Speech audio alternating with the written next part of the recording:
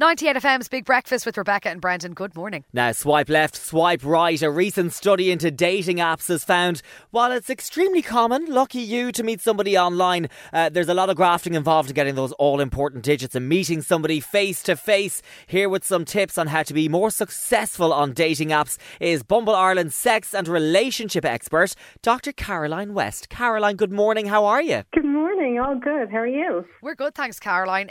So many people are on the dating apps. There's loads of different apps and there's lots of people using them every single day. How do you stand out on these apps? I think the first thing to do is to take some really good, up-to-date, modern pictures of yourself. So get rid of all those pictures when you looked great when you were 19 and, a long time ago. So modern, up-to-date pictures so that, no one can accuse you of catfishing or anything like that.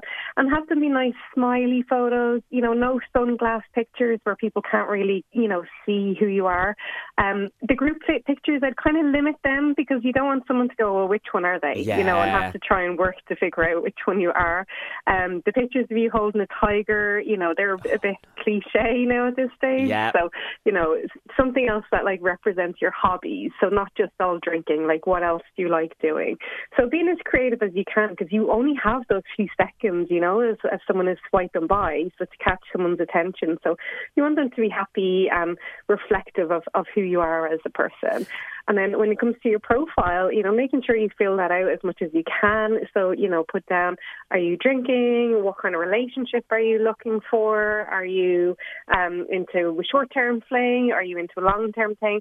And that's really great because that means that there's no mixed signals or, frustrations when you do actually get to meet up and, people are all on the same page as you. So a nice profile that you fill out, you don't have to write a massive essay, but, maybe one or two words doesn't really help. So a nice happy medium of letting that person know who you are and what you're looking for, and then you're off to a flying start. A flying start. And then, of course, you match, you like each other's photos, you like the bit of the bio, Caroline. The opening line, the first thing you say to each other, that's quite important as well. Have you got do's and don'ts on what you should say first? Yeah, it's a lot of pressure, isn't it, for that first message there. I would not do the typical just say hey, because that's really what are you meant to say back to that apart from hey back, and then you just have this one word conversation. So I wouldn't go for a pick-up line as well. I just ask them a question and just be like, hey, how's it going? How's your day?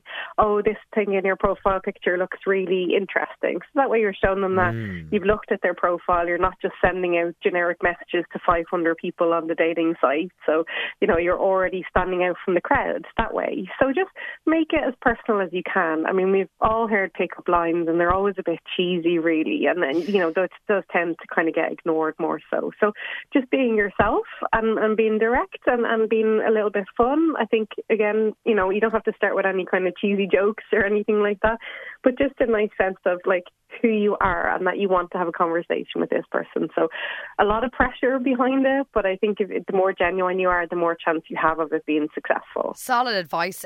Caroline, in your opinion, how long should you be chatting with someone until you meet up in real life? In the past, I think I was chatting to one fella for about a year. I never met him. Oh, right. Okay. That is a long time. That is one of my main things of don't leave it any longer than a week. Fair enough. Definitely not a year. 52 of them. How's that? Yeah.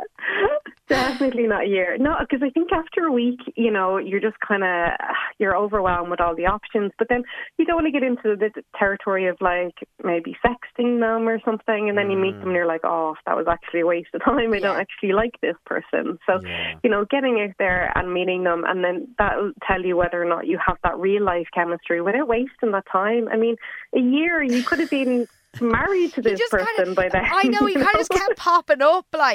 Anyway, I don't know what I was doing, but it's worked out now. She's anyway, happily engaged now. Not to that person. Not to that person, okay. Caroline, red flags. I mean, we all kind of joke about I see the red flags and I go running towards them. What should we be looking out for and not running towards? Yeah, so red flags and green flags are really important to keep an eye out for in relationships. So, maybe if someone's putting pressure on you to meet up too soon, I mean, that week is soon for a lot of people, but you can have a conversation about when would you like to meet up. And if someone's kind of pressurizing you or saying, hey, we don't have to meet in public. We can come straight over to my house. That's a major red flag, because you want to meet in public and, you know, be able to assess that person a little bit more. So if they're going at a pace that's too fast for you, or they're not even asking you any questions about yourself, you know, that's a bit of a red flag. They're not really seeing you as an actual person there. You know, that's something to kind of just be a little conscious of as well. Yeah, I think we can all spend our lives a lot of the time saying, do they like me? Do they like me? Am I doing enough? And you have to sometimes ask yourself, do I even like them? True. Yeah. That does happen. You spend your whole life being like, I just want them to like me. Anyway, Caroline, do you have any advice for someone who has been ghosted? It can be really, really knock your confidence. Definitely. And I would say to kind of try not to take it personally, because that's generally about the other person. Maybe they swiped on you and then the next minute they swiped on someone else and found the love of their life, you know, so they went off with them, or maybe they got COVID and forgot about it. You know, it's not necessarily about you. So to try not take it personally, and again, to keep things to that kind of maybe week-long messaging, because then, you know, you're still kind of interested in that person. I mean, like you, after a year, I'd probably go to someone because I'd be like, I can't be bothered with this anymore now. It's gone too far. So you know, put that time limit in as well, and maybe just kind of keep an eye on their profiles of going, well, are they looking for something serious, or are they just looking for a bit of fun? And if they're just looking for a bit of fun, maybe they found it with someone else. And again, that's nothing to do with you. That's just they found what worked for them.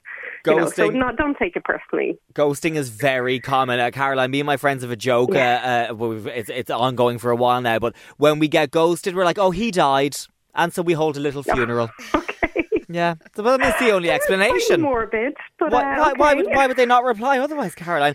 Dr. Caroline West, Bumble, Ireland's sex and relationship expert. Thank you so much for talking with us on 98 FM's Big Breakfast. Thanks, Caroline. Thank you for having me.